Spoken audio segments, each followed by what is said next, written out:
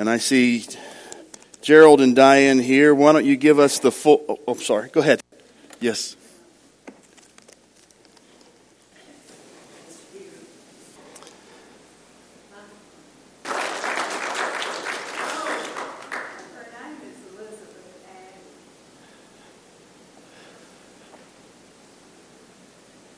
I hate to shoot back to business, but we have a stewards meeting for 20 minutes right after the church, stewards. You can meet in my office for 20 minutes. You know, in this world today, people love power, and they want to hang on to power. And as much money and power as they can get, it seems that they would be more and more happy. That they could somehow hold on to what makes them happy. My first class that I took in preparation for ministry, written by Bill McCumber, has given me a lifetime fascination with the contrast between King Saul and King David. It's a fascinating contrast. And I get into the details, and we're going to talk about that this morning. But Saul, who was anointed by Samuel to be king, and it was pretty clear, and it didn't take very long, Saul decided that he knew best. He would not follow God's plan. And then he would begin to say, well, I know what I was supposed to do, but I figured out a better way to serve you, God, than actual being obedient to you. Then the scripture would say that, obedience is better than sacrifice. Saul didn't quite get that. Saul later discovers that David is going to be the next king, and Saul spends pretty much his entire life trying to destroy David. Trying to hold on to power, trying to say, if I can kill David, then I can remain king forever. I think it's fascinating that David had a couple of opportunities to kill Saul, and really bring about his own power and his own kingdom, and he doesn't. And he talks about how valuable Saul's life is. And I think the words, this is not the scripture this morning, but I think the words that are used right here are haunting, and I want you to listen to it very closely after this interaction with David and Saul. And Saul is like thinking, oh my goodness, I've spent my entire life trying to gain power and trying to destroy you. And in 1 Samuel chapter 26, in that 21st verse, then Saul said, at the end of his life, he will die in a couple of chapters, I have sinned. Return, my son David, for I will harm you no more, because my life was precious in your eyes this day. And indeed, I have played the fool,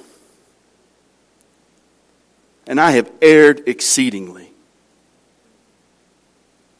The king, perhaps the most powerful king that we had seen at this point in time, he has put it all together, trying to live, been chosen by God, been living for God as he designed, as he thought he should live for God, even better than the way God had told him. And he said at the very end, I have played the fool. I have erred exceedingly. What a tragic story. And I want today to look that he's not the only person who has done things. If there is one person here today, we have a mic, and I want you to come forward. If there's one here today who is perfect in every way and has not sinned and has served God with every complete and never made a mistake, please come up. We want to interview you this morning.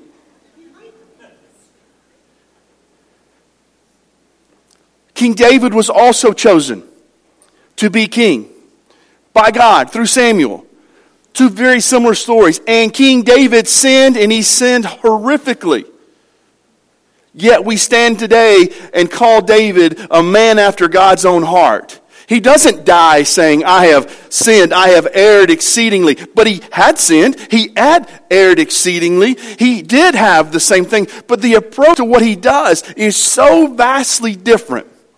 And to this morning, I would equate it to this. You've all been chosen by God. God has reached down and said, you are my child. Each and every one of you has been. Whether you've accepted and whether you've made changes, that's another story. But each one has been chosen, just like Samuel poured the oil on David and on Saul. He's poured it on you and said, you're my child. The real thing that we have to deal with is because they both believed in God, they both wanted to honor God, they both wanted to serve God, but somehow one erred exceedingly and it was horrific death, and one somehow errs exceedingly but is in the midst of what God has called him to do. What is this dichotomy, and how do we deal with that? And how do we approach it? This psalm today, which is Psalm 51, is one of the few psalms that we are given such great background, the historical background that leads to the exact writing that is here. In fact, the inscription that says here, it says, a psalm of David when Nathan the prophet came to him after he had gone into Bathsheba. So it's clearly identifying, if you know any story here, and I'll cover it a little bit if you don't know the story, but it clearly identifies for us the incident from which this psalm is written. It was the time when King David becomes involved in a double sin. Adultery and then murder. Yes, Saul said, I've erred exceedingly, I have played the fool. David has committed adultery and he's killed somebody, but somehow he doesn't have that same story. What is this? How can we deal with this? What happens here? And it's interesting that David records the sin for us. He's the one writing the psalm. He tells us about the sin. He doesn't hide it. He tries to hide it, but eventually he comes out and he's telling us what he did. I know all of you are looking so forward to a Donald Trump, a Joe Biden to stand before us all and tell us the things that they did wrong. Yeah, look for that. They might be a little bit more like Saul. I'm not saying they're not Christians, but they want to hoard the power. They want to hold the power. They don't want to give up the power. So David records this for us, that he has entered into an adulterous relationship with Bathsheba. And later, she is pregnant and he is panicked. And he tries to cover up his actions. David knows that ultimately this sin would be found out. And so he took another step. Isn't that the trademark of sin? When we've done something wrong, and we know we've done something wrong, we'll do something else wrong to cover it up, to hide it. Sin will become layered upon sin. We'll do one thing and then another thing just to keep covered up. Please, just don't make me accountable. Just let me keep my power. Let me keep my money. Just don't let me deal with this. And so sin on top of sin begins to pile up, and it leads to deeper and deeper into an abyss. Somebody said sin will lead you farther than you ever intended to go. That's exactly what's happening in David's life. And before David knows about it, he's a great king. He's found himself forced into this desperate attempt to cover up the evil that he has participated in. And he orders Uriah, who was the husband of Bathsheba, who he's had a relationship with, to be put in the front of the battle where he might be killed. Where he would certainly be killed. And when news of Uriah's death reaches David, he thinks, whew, I'm off the hook. Nobody's ever going to know now. My sin has been buried and you will never know my sin, and I can just pretend and hold on to power. But his sin continues to haunt him.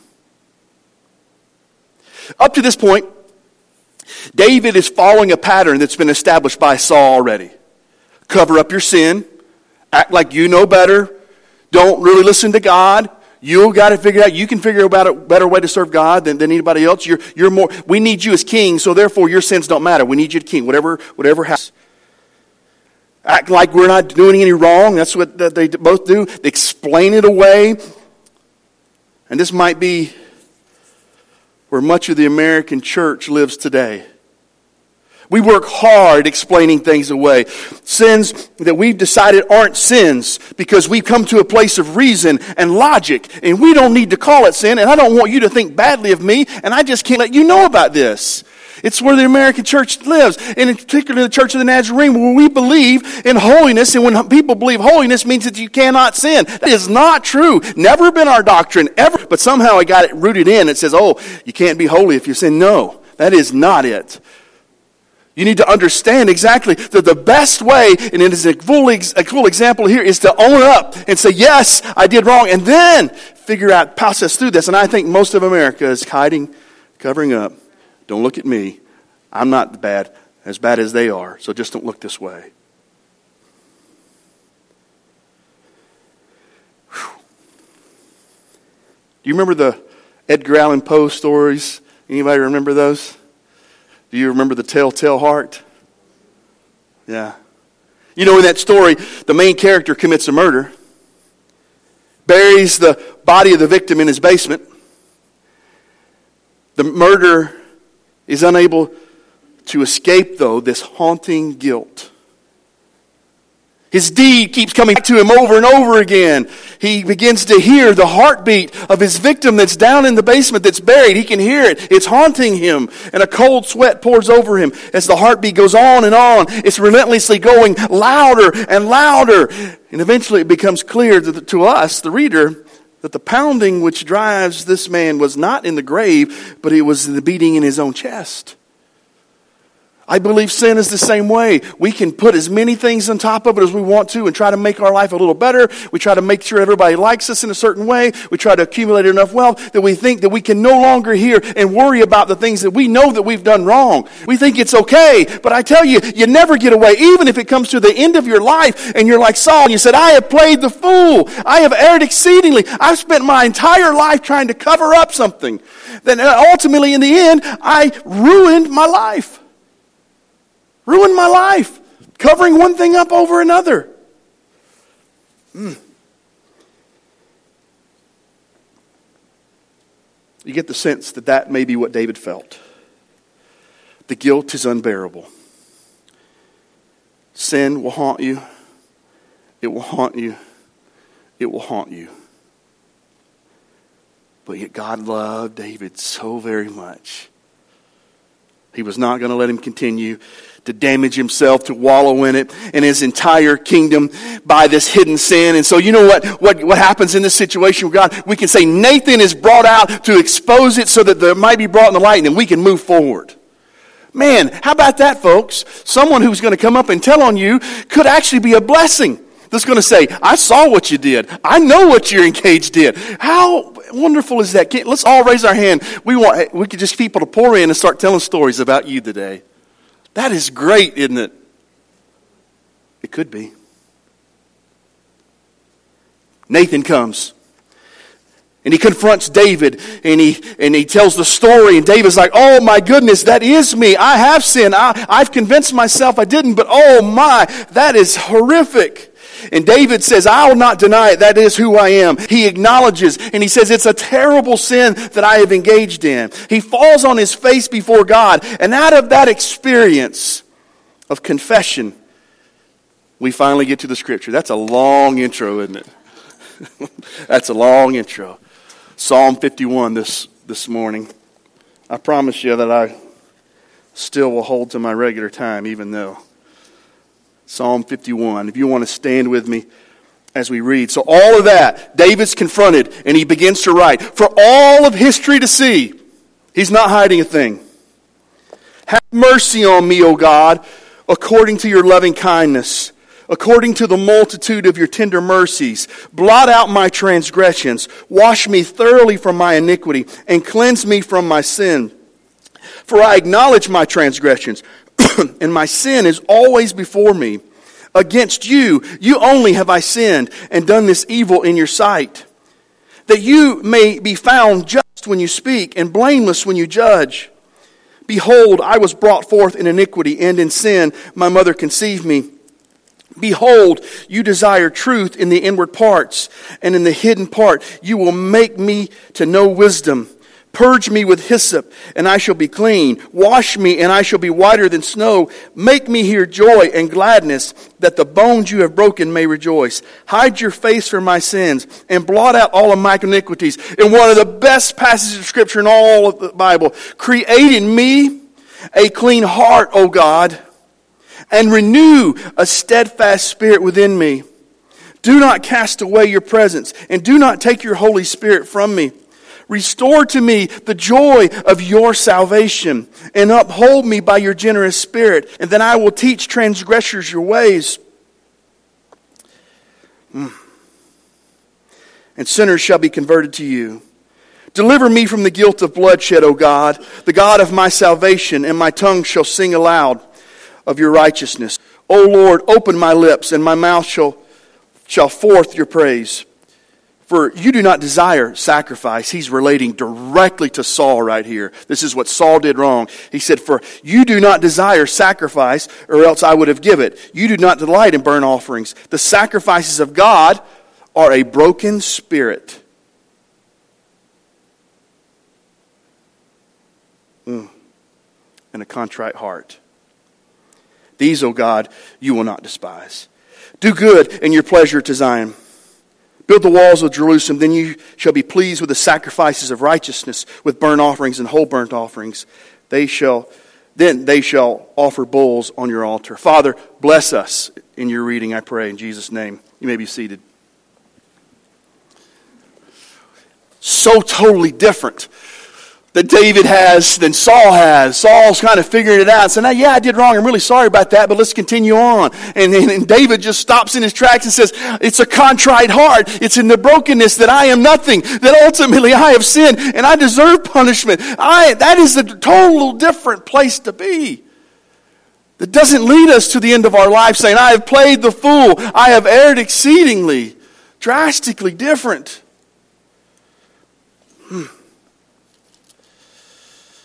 Create in me a clean heart, O God, and renew a right spirit within me. David does not say, change the way I behave, God. He says, create in me a clean heart, a new heart. It's not that behavior is unimportant. It's really not. That's because it is important. And it's not that, it's just that we got to start in the beginning of the heart. What motivates, what moves, it's deep inside. It's not just about your actions. Your actions come from the heart. And when the heart is dealt with, all of a sudden, everything else is different. He's saying right here, deep inside where no one will ever see, where it's just between me and you, God, it's that somehow David puts it in front of all of us to see for all of history. He says, God, break me, mold me, search me, try me, see if there be some wicked way in me, and tell me, and make it back, because you can create it. I can't do it. Otherwise, it's just me faking it. It's me pretending. It's me trying to look like what I think it's supposed to look like. We can only go through the motions sometimes. If our heart is not right, if our heart is not broken into understanding that God created us and loves us and absolutely wants the best for us, and then somehow we turned it around and said, I'll figure it out, God, leave me alone. We never say that with our lips, but we often say it with our heart. Cleansing needs to begin. It has to begin in the heart. And it's God Himself who does that. David doesn't offer to do it himself. God, when I do this, then it'll be okay. In fact, David knows that he cannot. He cannot make it right. David says, create in me a clean heart, O God. And he goes back to the language of creation itself, to the very first chapter of Genesis about how God creates. It's the word create that's used here in Psalm 51. It's the very same Hebrew word that's in Genesis. In fact, it's a word that's used in Scripture, and it's only used when God does something, not man. When God creates, and it's that word, He says, God, you can do it. Nobody else can do it. To create something out of nothing. Where nothing exists, you can bring something in. Only God has the power to speak things into existence, to bring them about, even in the midst of chaos and darkness, which is exactly what He did in creation in Genesis. Create in me a clean heart, O God. Only God has the ability to take away the heart of sin and create a new one. And the Scriptures are clear. 2 Corinthians says we're a new creation in Christ Jesus, right? God has always been creating. And God is still creating, even in you today. I say it all the time. A new heart, a new mindset, a new pattern for living. God is creating. The thing is, we just have to let Him. We just have to let Him create and bring something new. And when He challenges it, then we become obedient to it. And then all of a sudden we recognize, something that I fretted so long in my life turns out to actually be a blessing. A Nathan who comes in and exposes me is a blessing because now I can begin a new creation. I couldn't begin a new creation until I was broken. Until I was broken, now we could build on the real foundation of what God has called us to do.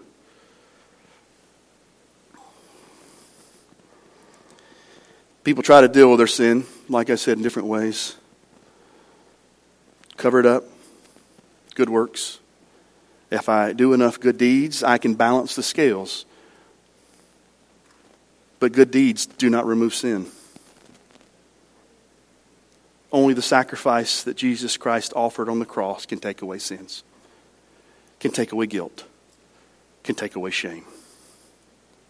Notice how David prepared himself before he asked God to create. Before he says, God, create in me a new heart, there's this contrition, this downright contrition that happens here. The sacrifices of God are a broken spirit, a broken and contrite heart. These, O God, you will not despise.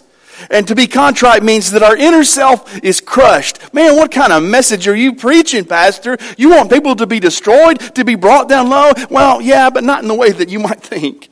We don't want to just squash. He doesn't want us squashed and kept low. He wants us to be able to come back strong. Have you ever been in a garden? You got to kind of destroy it to get it straight, get all the weeds out, and then you can build it up where it goes strong. You got to start somewhere and get the bad stuff out that you might then be able to thrive and continue to live the way that God wanted you to live. To be the garden that God created from the beginning.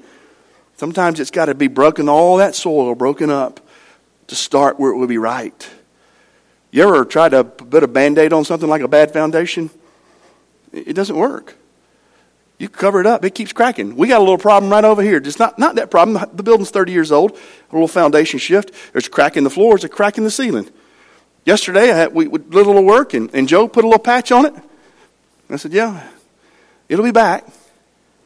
You can't fix it. You got to fix the foundation. To really fix it now, it's not enough that we're going to tear this building down. Let's don't compare that to a spiritual thing here this morning. But to really fix it, you do have to destroy it. You do have to come down and fix the foundation that it will never be that way again. That's the way it works. And that's what David is saying. You got to break it down, the contrite heart. It's got to be broken so that we can build something the way that God would be glorified and not you. Because that's what Saul did. Saul said, yeah, I'm sorry, but I'm going to be king and I'm going to stay here and I'm going to hold the power and we're making everybody will worship me. And they'll say, oh, he's a great guy. He loves God, but he's great. You know, and that's the thing. That's what happens in Christianity. Sometimes we think if you're not a Christian, you got to worship the devil somehow. But no, often we just want to put ourselves in the place of Christ. None of us would say, I'm putting my... No, but we begin to act like, hey, look, I do all the things that Christ did. Look at me. As opposed to Paul who says, follow me as I follow Christ.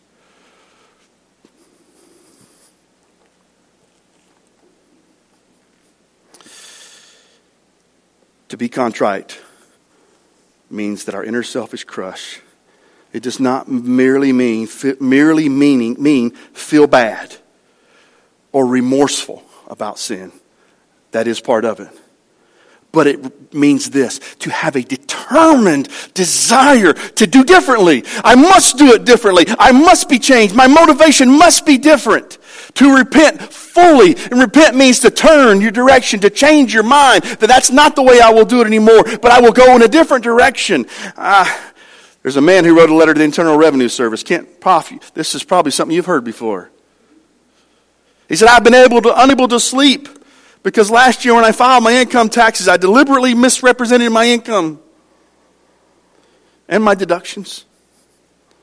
And I'm enclosing a check for $50. And if I still can't sleep, I'll send you the rest.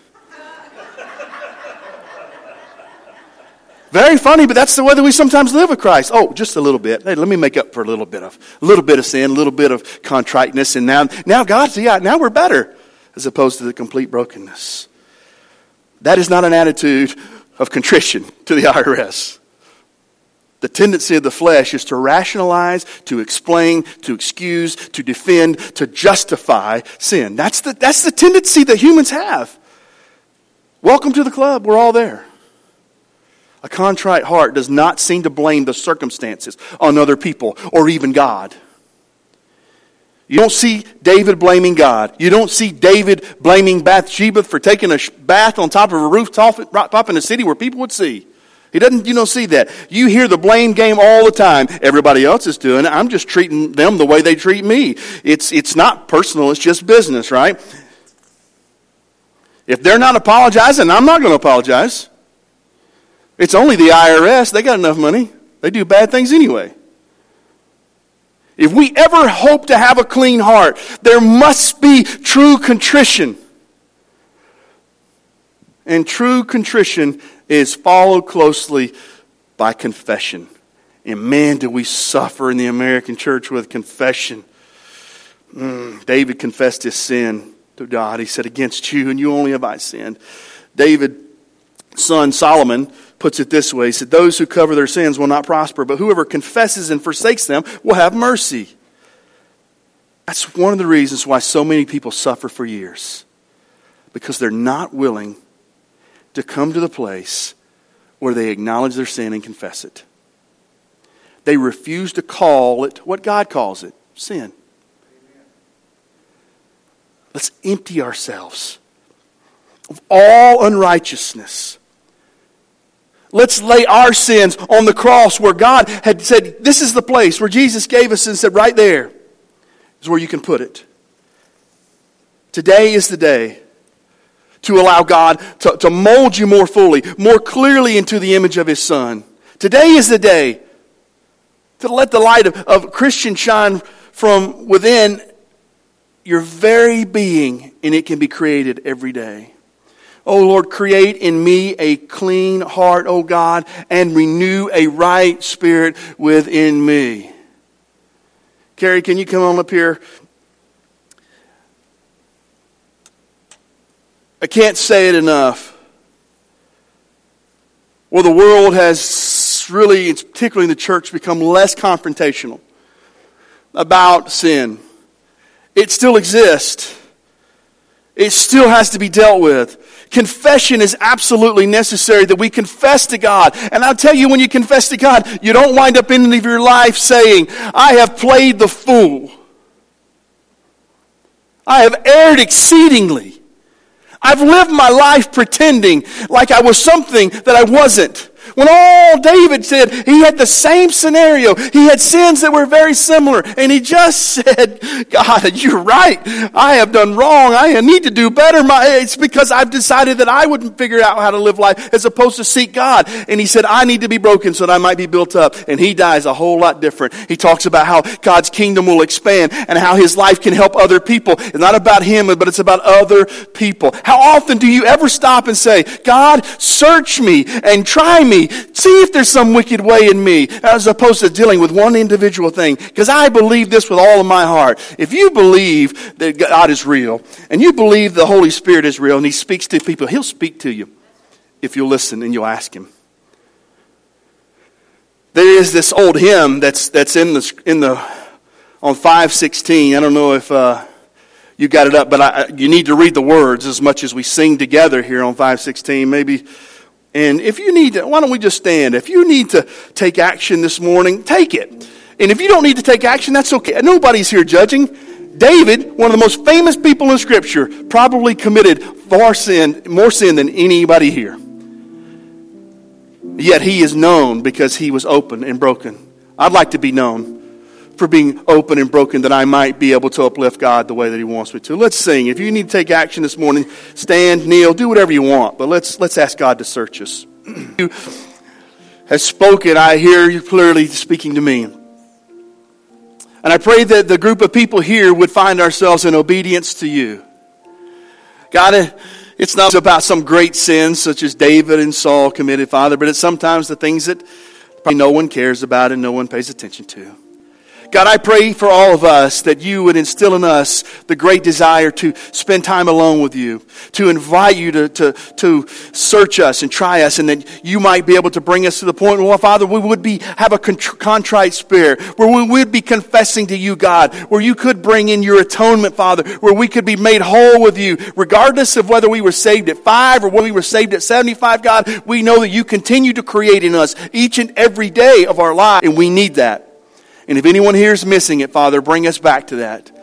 We might be able to live according to your precepts and your concepts, God. We want to be your people, called by your name. living, honoring, glorifying, and serving you. Help us to get past ourselves and see completely the way that God and Jesus wants us to live, God. We love you. We honor you. We ask for your blessings on us as we go today. In Jesus' name, amen.